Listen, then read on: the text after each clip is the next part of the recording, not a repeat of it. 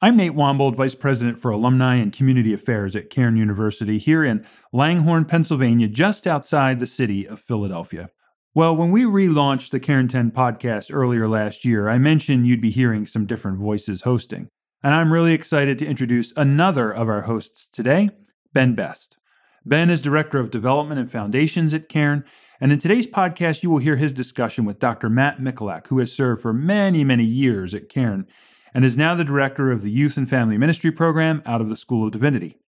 This is a great conversation for not only those who serve in youth ministry, but any parent who has a teen, will someday have a teen, or has had a teen, and that covers a lot of folks. I'm sure you're going to find this conversation encouraging and informative. After the show, if you would, please head over to iTunes and subscribe to Cairn Commons if you haven't already done so. And I'd also ask you to leave us a review there. This helps us get the word out about Cairn Commons, and after you hear the conversation between Matt and Ben, I am sure you'll be thinking of a person in your life you want to share it with anyway. Thanks for letting us be a part of your day, and enjoy this Cairn Commons conversation.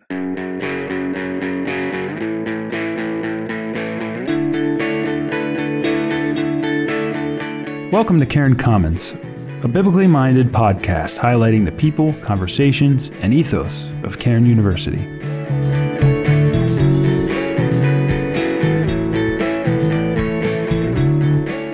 Good morning and welcome to the Cairn University podcast. I'm joined this morning by Dr. Matt Michalak, the Director of Youth and Family Ministry Programs at Cairn. My name is Ben Best. I'm the Director of Development and Foundations at the university, and I work as an assistant pastor in a local church, ministering to youth and families as well. So Dr. Michalak and I would love to have a conversation today about the changes in youth ministry over the past several years and provide some outlook and some hope for the future. So we're going to chat and see how the Lord leads this morning. So Matt has been teaching at the university for... This is my 27th year. I can't believe it. Yeah, it goes so fast. I just love it. I feel more passionate about it now than I ever have. It's fantastic. And I think the need is greater. And you've been ministering in churches for nearly as long, possibly longer. Yeah. My wife and I, when we came to Cairn, we realized that we could help some churches that can't afford a full-time youth pastor. Mm-hmm. So that blessed our lives. We were involved in 2 church plants before going to Calvary Baptist in Bristol, where we have served now for 11 years. Wow. And my wife, Christine, and I have been in youth ministry at Warrington Fellowship Church and involved in other churches prior to that for nearly a decade. So I very much understand that bivocational part-time gig that veers on that full-time gig sometimes weeks in and weeks out, depending on the needs, right? Right. So one of the things that I think is maybe helpful, especially from the university perspective, as we talk about the sort of outlook of youth ministry, there's so many things we could cover. There's the effects of COVID on youth ministry over the past several years. There's, even before COVID, you saw a decline in interest in not just youth ministry, but in churches as they were starting to shrink. And as a result, youth ministries and even camps and conference centers and the kind of downstream effect of smaller churches had on certainly just ministry in general. But from the perspective of youth ministry, and maybe especially Cairn in relation to its family and youth ministry programs, it would be understandable for somebody to look at entering youth ministry and look at the landscape currently and be a little bit concerned. What does life in youth ministry look like a decade from now? So I guess the way I'd like to tackle that question first would be, how has youth ministry in your mind changed over the past 5 or 10 years? Mm-hmm. Especially the past 5, because it's really been maybe even more exacerbated since the last... Right, definitely. I think the changes that happened during COVID were not new, but it accelerated everything. Mm. And it also kind of magnified the problems. So a few years before COVID, Forbes magazine did an article and a research study on the most meaningful and the most significant professions, careers, and most satisfying. Yeah. And number 1 was youth minister. But this is kind of telling also. There was a tie, and the tie was with chief of police. So how things have changed, right? Boy, how things have changed. So indeed. I still think it's a very meaningful and satisfying career choice. Yeah. But I think you're right. There are new challenges that we face, and COVID has accelerated some things and exposed some things that I think has helped us to make corrections. But it is a different ballgame. It really is. Ben, you and I can talk about some of the changes. Sure. And I think during COVID, we had an especially difficult challenge because of the fact that youth ministry is built on relationships. It's a relational ministry. So when we were cut off from being able to meet together with students and they kind of went underground, it made things very, very difficult. Very much. I remember the beginning of COVID when we all collectively decided we had to shut down for a portion of time, all assuming it was maybe a 2-week period, right? Everybody initially was happy to jump on Zoom, and our group started a text chain immediately where I was throwing out sort of a daily verse, an application, an opportunity to connect just over a dialogue over some text things. And then on Wednesdays and Sundays, we'd have our large ministry, but we would try to get our students every day together on Zoom for a half hour or less. Just connect, remember the relationships. And that was great for a solid 2 weeks. And then Zoom got really old really fast, right. And we saw an immediate decline. Did you guys experience the same? Well, what happened with us in March when it hit, we began to try to meet together with students in different ways. And it took us, we immediately felt that Zoom fatigue. Yep. Because they were all day online. Yeah. So we waited till December of 2020 and we put it out to the students. We said, we'll be willing to meet with you every night until Christmas if you want to come on at 9:00. Yeah. Just for 15 minutes or so, just to touch base, see how you're doing. We'll read the Bible together and we'll pray. And we said it like this: let's look back on the day with a thankful heart. Let's enjoy being in this present moment with each other. And let's look to tomorrow with hope. Yeah. And so we put it out there. I honestly thought no one would show up. And they did. Understandably. Most of the group came. Wow. Yeah. So I was really surprised at that. And then they came the next night and the next night. And we said, let's try to make it until Christmas Eve. Yeah. So they did. The majority of the students showed up each night. And it was so good. It was so good for them to be together. And so good for us to be able to speak into their lives at that critical time when they felt so isolated. Yeah. They felt in many ways forgotten. I think they felt a lot of anxiety. And so it was good to connect with God's word and the truth of God's word. Yeah. So on Christmas Eve then, we made it 24 straight days. And we were all celebrating that. And then one of the students said, can we keep going? Great. Which surprised me again. We were more than willing to. And so my wife and I and another couple, youth leaders in our church, decided we'll continue to meet as long as you guys do. So 389 days later, an entire year, we met every single day. We didn't miss one day. And most of the students in our group were there. At least not everyone was there every night. Sure. But we finally decided to end it because we were starting to get back to sort of more in-person things. Yeah. But that I'll always look back to that, I think, as a miracle. Oh, absolutely. A very special time with students. Oh, man. What an evidence of God's grace. That's fantastic. And I think that youth ministry, that's it, isn't it? Youth ministry, we've been using this word pivot a lot. Have you noticed? Yep. And we had to with COVID. But that's youth ministry. And I think what I've always loved about it is that the humility of youth workers, their desire to reach students, their passion, causes them to innovate, to create, to exert great amounts of energy and time. There's a freshness to the ministry then. Yeah. And again, that relational aspect. And I think that we could really see that come out during COVID, that youth pastors, youth ministers, youth workers, they weren't content just to sit back and say, oh, well, we can't meet with students now. Yeah. They really made every effort to connect with students, and they did. I think it really made a difference. So I'm really proud of youth workers, many that I know, who express the same kinds of frustrations and difficulties and sadness, really, in not being able to meet in person.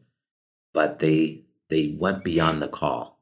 And that's what I've always loved about youth ministry, and it has deeply impacted the church. I think as you look at the church of today, it is the direct result of that kind of effort that goes into youth ministry that has transferred to all aspects of ministry. So we could see that during COVID. Certainly.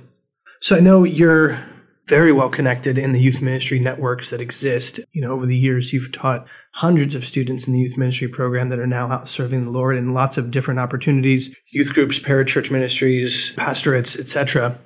I've been a student of yours. I've benefited from the youth ministers conferences that have existed, that you've hosted and been a part of.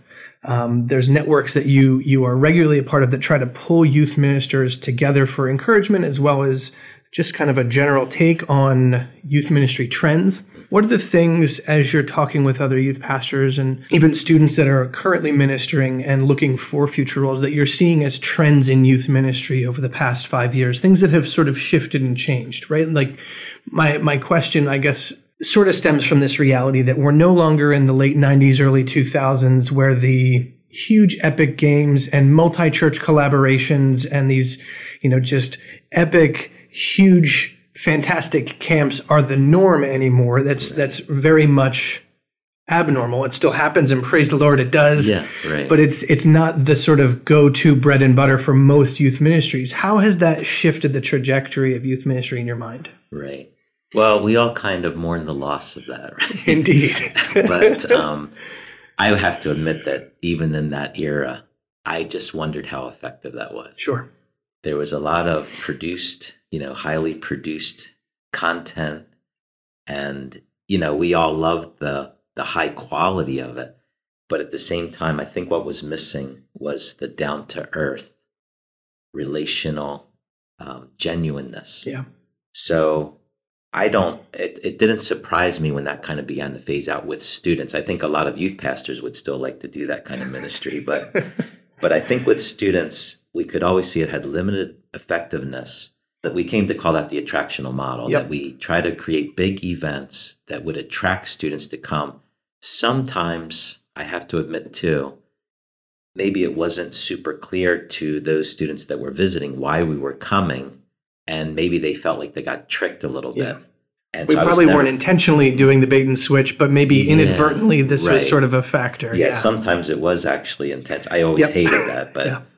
but sometimes it was more that. But what has replaced the attractional model is the idea that students are looking for something that's definitely genuine, raw, where they can see something that's real, because they live in a very produced, manufactured plastic world. Yeah. And they're constantly being advertised to, and they know that. So they're trying to sort through all that and cut through it to find a real person, to find someone that really believes what they're saying and they live that out, but that's very personal. And I think what COVID did, I think, was helped us to wake up to the fact that we're not trying to reach masses of kids. We're trying to reach one. Yeah. And that's what we need to do now. I think in the past, with a more homogenous culture where everyone was listening basically to the same kind of music, watching the same TV shows, we had a better chance of reaching a large segment of the population of teenagers. And even then, we weren't super effective at doing that. But now the world is so divided, so fragmented, that every student really has their own music, their own view of everything. And so the only way we're really going to reach them effectively, I think, is if we realize we have to count differently. We have to change our metric, and we have to start measuring in terms of one at a time. So I don't know if you've seen that a little bit in your ministry too, Ben. Absolutely. I think we've moved and pivoted towards a deeply intentional discipleship model. And not that we weren't doing that before, and not that any youth ministry that was running an attractional model wasn't trying to also disciple students well. But I think the switch and maybe the weightiness of whether or not the event holds the swing of the day, or whether the digging in personal one-on-one life discipleship has been the sort of helpful metric to look at. When I think about success in youth ministry, I no longer think of we had an epic event that, we got an extra 10 friends or 20 friends out to, and we collaborated with 3 other churches. That's fantastic, and I'm grateful to the Lord when that happens. More than ever, I'm seeing the change in so-and-so's life, that they're thinking biblically and very clearly on a topic that 6 months, a year ago, they were struggling deeply in, or that they're finding answers and clarity from God's word and things that the culture would say is very different from what God's word wants to say. Right. And they're grappling with issues that you and I wouldn't even have thought of. Yeah. And they need someone to walk alongside them, someone that they can trust, who has their head on straight and who can share their life with them. They don't just need to hear it from the front and being part of a huge crowd. And again, that doesn't hurt, but I think what they really need are adults that care deeply about them, that know them, and that can walk with them. And I think during COVID, we really felt that disruption because we couldn't see them. We couldn't see them in person. In some ways, we were able to open up communication through other means. But I think it made us realize how much that relational time in person, person to person, face to face, how precious that really is. And I think we cherish it now. I really do. Absolutely. So I think one of the challenges that we face, and maybe some other youth workers are listening, is that sometimes older adults, and maybe not even that much older than you, they have a much different view of youth ministry, and they measure youth ministry in terms of the 1990s. Yep. And so they'll say things like, how many kids did you have out? And if you said 100, I mean, they would just put you up on their shoulders and carry you around the sanctuary. But when you say 12, and they worry that you might lose your job. Yep. You know? So I think for all of us, we need to realize what's happening. And I've also heard recently of several churches where there's a lot of pressure being put on the youth pastor because the youth pastor is trying to be very strategic with programs so that they can spend more personal time with students. Yeah. So that means less programming, more relationship time. But some of their supervisors have pretty much told them, you need to increase the number of programs per month. Yeah. Because lots of programs equals effective ministry. Yeah. And in some ways, they're looking, at least it's been my experience, praise the Lord, not at my own church, but this has been the shared experience I've heard from a number of youth pastors, that sometimes the idea of church growth is still somewhat dependent on the youth ministry bringing students in. Right. And that youth and family, and even if we're not calling it an attractional model anymore, that as churches are seeing less families show up, or as churches are seeing some decline in membership, that the hope is that the thing that will still get families out is youth ministry. Right. And when that doesn't happen, it's the light is shown on the youth pastor all the more. Right, exactly. Yeah. And in my experience, that was never really true. It was a common misconception. Yep. But it was never really true that if you have kids coming out, that their whole family will come. Yeah. But I think it has impacted youth ministry because some people have had to change their program and increase programs. But all that did was dilute everything. The students are coming, but now they're choosing between the programs. So you don't have that core of students at all your programs. You have bits and pieces of them at various programs. Yeah. And so they the need days to be of together. Lots of events are dwindling in favor of a few events that are well attended by the majority of your crew in order to do maybe more together and building on that model where you have a growth event or you have an outreach event that, much echoes the old way of the 90s or 2000s, but instead of doing 5 events in a 2-month period, you may do 2. Right. But so that you have the majority of your crew at those 2 events excited by what the Lord is doing instead of 5 at each of the other 5. Right. And we felt this also during COVID, the busyness of families and teenagers. And I think a lot of them, they had to take a step back from their schedule just because of what COVID did. And so they started new routines and new habits, and sometimes church was not part of their new routine. Yeah, it didn't get the high priority it used to. Right. So we're not seeing them come back, but I feel that's tragic because that's most what these students need. What they need. Yeah, they need that so much more. And then with what happened also, which I don't think anybody could have predicted, but the increase in wages for high school workers because of the need for workers, these kids now are making $16, $17, $18 an hour. Yep. So juniors and seniors are almost completely absent because they're taking jobs now. Yep. So at a critical time when they're making huge life decisions, or would I want to show up for an hour for some Bible time and a couple of games when I can go and make $20 in that time? Yeah. It's a big deal. And they need that input though. And I think it's a very important time, all through the teenage years, but especially those later high school years where they can really use that direction.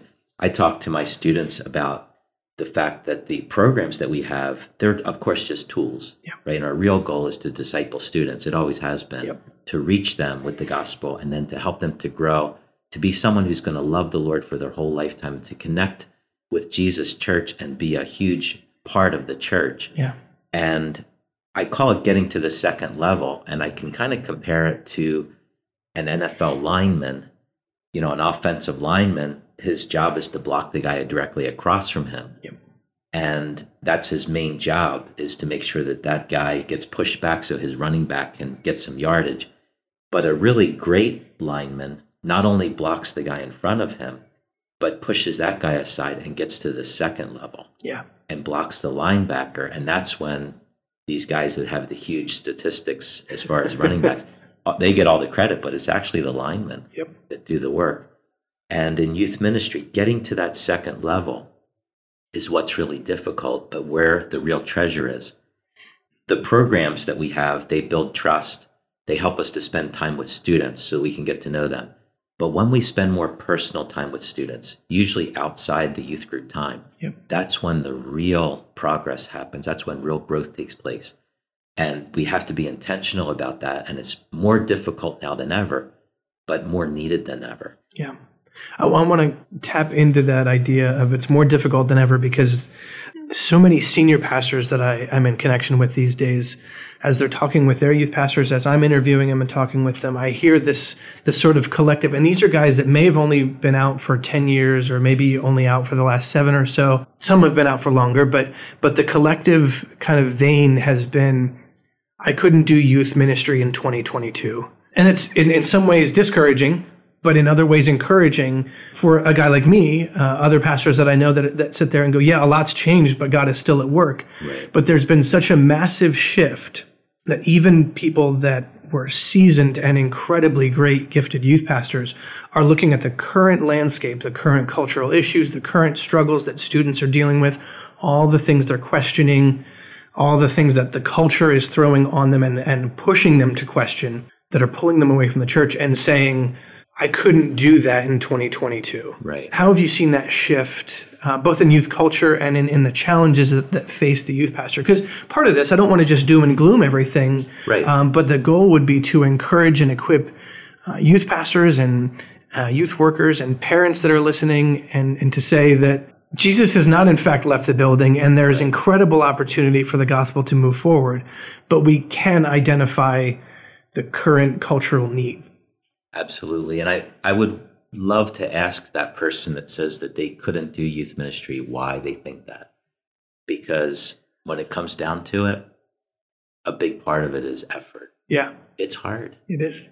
It's humbling. And I am so thankful for youth workers, for youth pastors, youth directors, for youth workers, youth leaders. Because they're making the effort. And they're humbling themselves to be learners of the culture. I don't think it's a factor of age. I really don't. I think there is a more natural connection for younger people, like those who are college students, to relate to high school kids or those just out of college. But that's not really a factor that can play into everything. I think there's some older people that definitely can relate to younger people. Certainly. And they need that. They need to see people of all ages walking with the Lord. Here's how I would say it. I think there's certain things about youth ministry that haven't changed, and that's what we need to focus on. And that's the fact that the gospel is the power of God at work. We can see that the gospel is what people desperately need, and it transforms the lives of people.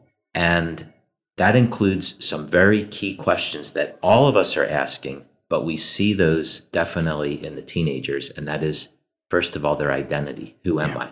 That's the question that they're grappling with. And as you know, Ben, in our culture, it's becoming more and more confusing. But God's word gives us real answers to that critical question that teenagers need to hear. Now, they can hear that on a YouTube video. They can hear that somewhere in social media, but they need to hear it from a person that's standing in front of them and living it out. That's where it really makes a difference. I think it can be reinforced with content that they're hearing in other places, but they need to have a real person who's demonstrating that. And that's where youth ministry comes in, to help them to know their true identity in being created in the image of God, and in Christ, who they really are. And it might seem like a fairy tale to them because it's so disconnected and so far away from what the culture says. But boy, this is a message they need to know. Yeah. And along with that, belonging, that they are connected. They're not alone. They're not isolated. They're part of the family of God. Nothing can be closer than a brother or sister. And that's what Jesus gave us, was a family, even sometimes closer than our biological family. I don't think it's a metaphor in the New Testament. I think it's a reality that he made us connected, and we need that. And then the third thing is our mission, our purpose. We're searching for something to be part of that's bigger than ourselves, something that makes a difference for now, that can change the world and change things for the future. And that's being part of the church. And teenagers who experience that, they see this identity, this connection, and this mission and this purpose. This is what I'm longing for. And the only way they're going to find that in this confused world is if there are people who are willing to take time to invest in their lives. And, I think it's a almost immeasurable benefit to have someone in your church that's full-time in youth ministry. Both Ben and I are part-time, and we feel the limitations of that constantly. And I say to my wife, Michelle, if someone came here to do the ministry in our church full-time, I don't think they would do anything differently. They would just do everything better and deeper and spend more relational time with students. And we feel that we can run sort of the shell of the program when we can spend time with students. But boy, that time with students, I'm so thankful for the youth leaders in my youth ministry and the time they spend with students, and what a difference that can make because of these things that they're never going to change, these questions. And this is where youth ministry really is. So can anybody do youth ministry? Probably not. I mean, it does take patience, humility, hard Not everybody work. can deal with a seventh grader at the same level. That's right. So I understand when someone says that, but at the same time, I kind of feel sorry for them. Because I don't think there's anything better that you can do but to invest your life in the life of a teenager. I really believe that. Absolutely. It's one of the spots that God just so clearly uses to indwell his word in people. And it's one of the most formative times in life. You have opportunities. I think of the children's ministers of the world and the children's pastors and, the Sunday school teachers and all the volunteers that there's an incredible window for the gospel in the life of a child because they're maybe more open to God's word. And then there's another smaller window in the teen years. And then there's another smaller window in the college years and the years of formation. There's these formative times, and certainly the Word of God can penetrate at any of those times, and even in our end of life. But what an opportunity that we have in convincing teens that Christ is worthwhile and worthy of worship. Because he saves us. Amen. And when someone's saved, they have their whole life ahead of him to serve the Lord. And I think that someone could definitely come to know the Lord later in life, but the people that I know that have had that experience, they do look back and wish that they had known the Lord earlier. And I think we have an amazing opportunity to reach a new generation also, that they do want to make a difference in the world. I'm waiting to see how this develops because, as we know, coming out of World War II, we had the unexpected outcome that these young people that were sent overseas to win the war came back different and were called then the greatest generation. I'm just wondering, these guys have been through it and they've seen the struggle and they're living it still. I'm wondering how all this will play out as far as their own character, their awareness of the world, the needs of the world, and their openness to spiritual things and the reality that Jesus is the answer. So I'm waiting to see, and I say that with great hope because I see that in our students. I'm so impressed with their faith, their boldness, and their desire to live for the Lord, even in a culture that's growing, it seems, in antagonism against Christianity. Absolutely. We're certainly seeing more cultural marginalization than ever before, and a growing level of animosity and antagonistic realities towards any faith, but certainly towards Christ specifically. One of the things that I wanted to find a way to chat through is in the vein of issues that have been brought up or new cultural realities that are coming and that youth ministers are facing and that youth workers are facing, is this somewhat new trend of this sort of chasm of anxiety and stress that students are facing more than ever before. And let me just preface that with a number of things. There's been a number of statistics that have said even a decade ago, where a personal one-on-one relationship or relationships with classmates was so much more robust and deeper than before, not simply because of all the information saturation that we've had, but I think certainly in large part due to social media and the influence of that, there are a growing number, maybe an alarming number of students that are saying that their deepest friendships or the deepest level of connection they have is with a YouTube person that they watch constantly, or a TikTok person, or somebody on social media that they just resonate with, that speaks their language, that they feel they're almost lockstep with, and maybe even more so than the one-on-one relationships, whether it's a youth group or school, or those face-to-face interactions are almost being superseded by these online interactions that are very often pushing a cultural narrative or pushing them away from Christ.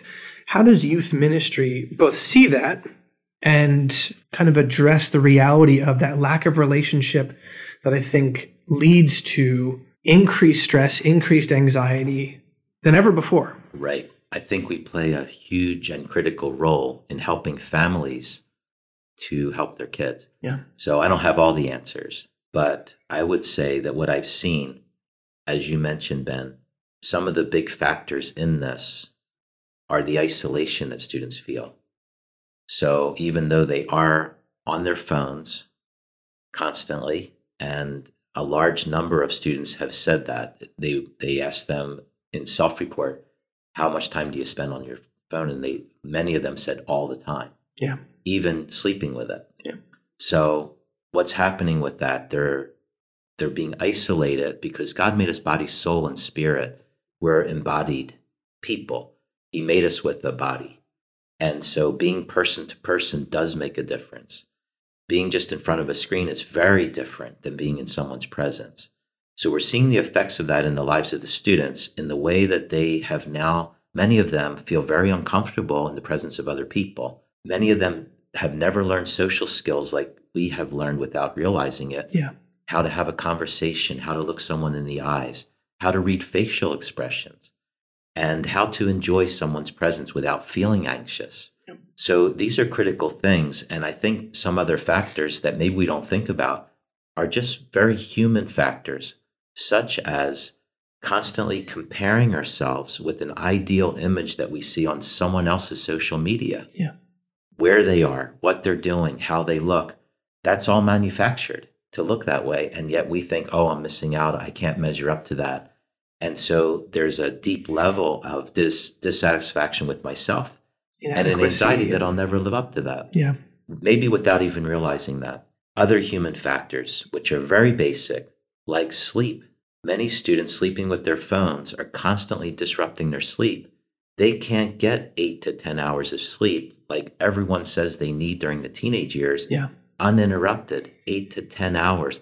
So few students are getting that, and it's affecting them. It's affecting their mental health and their physical health. So these factors, as well as just being able to have relational time where they can practice their social skills, where they can meet friends and enjoy being with people, these are things that youth ministry can really maximize, helping them again to understand their identity, their belonging, their purpose, and allowing them to put that into practice by having a group of friends that can hang together and encourage one another and can support one another and can walk through life together. This is, I think, God's design, and many teenagers are missing out on that. Yeah, it's tragic. How do you help encourage and equip families who are trying to honor the Lord? And the question that I always get asked is, how do you fight back the onslaught of interaction with the culture and, 8 hours of school a day, and then they come home, they do some homework, and then maybe they're on their phones for a while, or they're binge watching something on Netflix, or they're hanging out. And none of it's necessarily bad, but an awful lot of time is spent just consuming content. And parents will often ask, how do I continue to instill in my students the desire to be at church, the desire to know God's word? Because they're sucking up so much content. And then we have a maybe 2-hour window on a Sunday night or a Wednesday night. Maybe there's some one-on-one discipleship opportunities, but really probably no more than 4 or 5 hours a week for most families is dedicated to church, discipleship, youth group time, activities. And I'm always reminding parents that they're constantly discipling their children. They're either in the choices they make, in their habits, and in the way in which they remind their children that living for Jesus is worth it. They're either discipling their children towards Christ, or they're discipling their children away from Christ. How do we equip and encourage parents and youth ministers and pastors that are faithfully serving and seeing the just chasm of, or the maybe upward mountain that exists of the tiny little time I get to have any small influence, right, versus the huge, vast mountain of content and time away from church that kids are consuming? Yeah, it's a great question, Ben. And I'm speaking and answering the question as a parent and as a grandparent. Yeah. Which I have to say, being a grandparent is one of the best things I've ever experienced. People told me before I became a grandparent that I would love it. And I knew that, but I had no idea. Oh my goodness. Everyone, I just want to say that we need to understand that your role as a parent and a grandparent is unmatched. It is the most important role in the life of your children. And your model before them speaks louder than any amount of screen time. Yeah. Your model is very important, but you have to be aware that your students, your children are watching you, not just when you're in public or when you're saying things that you've kind of measured and you know what you want to say. They're most learning from you when it's just the real you. And I'm, again, saying this to myself also. The things we say under our breath, the things we say criticizing other things, the things we say when no one else is around, that's when our children will learn the most, because they know that's when you're the most real. So I think we need to think about, what are we communicating with our words, but also with our model? Mm-hmm. And if I'm not going to church, if I'm maybe just sitting back on a Sunday morning watching that online, and not participating, that's communicating something about the value. The other time we communicate values is when things conflict, when two things are competing for the same time. Which one wins out? And how do you decide that? That is critically important. So our model is important. Our words are very important, but so is our presence. Just before we came on this podcast, Ben was sharing with me the priority he has made to be with his children at nighttime. And this is critically important, that we can't all be there every night. We can't all be there as much as we would want to be, but to be very intentional about the presence that you have with your children. And I'm not just talking about small children. People think that once their kids are teenagers, they don't need their parents around anymore, because that's what you feel, that you feel them kind of pushing you away. They roll your eyes when you're there. Listen, they need you more than ever to be in their life. So I'm not saying that you have to smother them, but at the same time, plan meals together, plan vacations together, family times. Yeah, tuck them in at night. Yeah, they're 17 years old. Stop in their room and say, "Can I pray with you before you go to bed?" These things are what will really matter in the life of a teenager, much more than any amount of screen time. Having said that, it's a really good idea to help your teenagers to be able to handle their screen time, not just to consume. We all know that, and it's hard to do, but help your teenagers to make their own limits on their screen time. You can impose those, but that's not their learning. That's you're imposing it. Help them to make decisions about their own screen time and how to sort through the messages and the information and the kinds of things they're listening to and watching. Help them to discern, and that will be a lifelong skill that they will pass on to the next generation. Help them to use their social media and their screen time to advance the gospel. It's not all negative messages out there. That's the world they live in, and we have to accept that. Help them to live for the Lord in the world that God has placed them into by being a positive example and testimony in their own social media. And I think this will make a huge difference in their lives. So we don't have all the answers, of course. No. And it's so difficult being a parent today. And in so many ways, we feel unprepared and we feel like we're losing the battle because of the power of the media and social media and things like that. But I think it just comes back to basic, our own relationship with the Lord, our love for the Lord. How are we demonstrating that? Modeling it with our words and our actions, spending time with our children, and then teaching them with our lives. This is where the real difference comes. Over the years, I've appreciated just your constant faithfulness before the Lord and modeled in leading your youth ministry, your children who are now themselves serving in ministries. And I would only assume, because if I've watched you do it with these, I'm assuming you're doing the same thing with your grandkids. What does it look like in your life? And what would you encourage both parents and youth leaders to do in ways that evidence to your children that living for Jesus is worth it? It certainly comes in all the things you just mentioned. It comes in regularly being in God's word and having maybe a time of family worship together. That's certainly great, but not all families can pull that off in the same ways. I always wonder, how often is my son watching me look into God's word? Even on my own, how often is he watching me pray and kneel before the Lord outside of a public church service where I'm supposed to be doing those things anyway? Over the years, how have you seen the sort of your own personal habits reflected in proving that Jesus is worth it to your children, to your grandkids, to others in your ministries?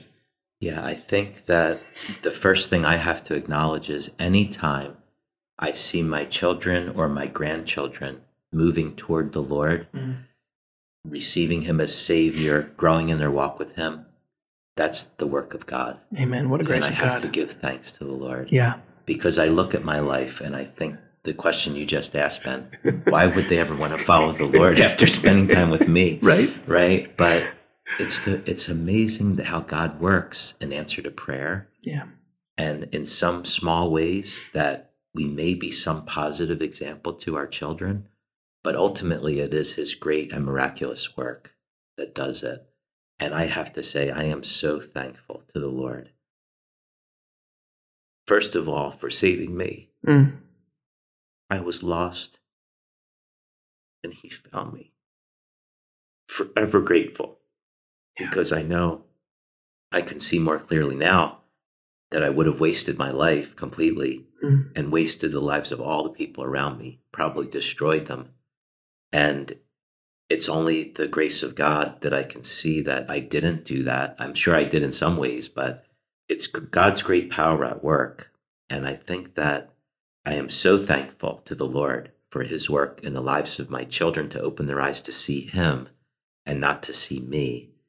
And I think having a godly wife like Michelle has really been something that I'm especially thankful for. So my kids could see both a mom and dad. Hopefully they could see it in me that I love the Lord, that I want to follow him.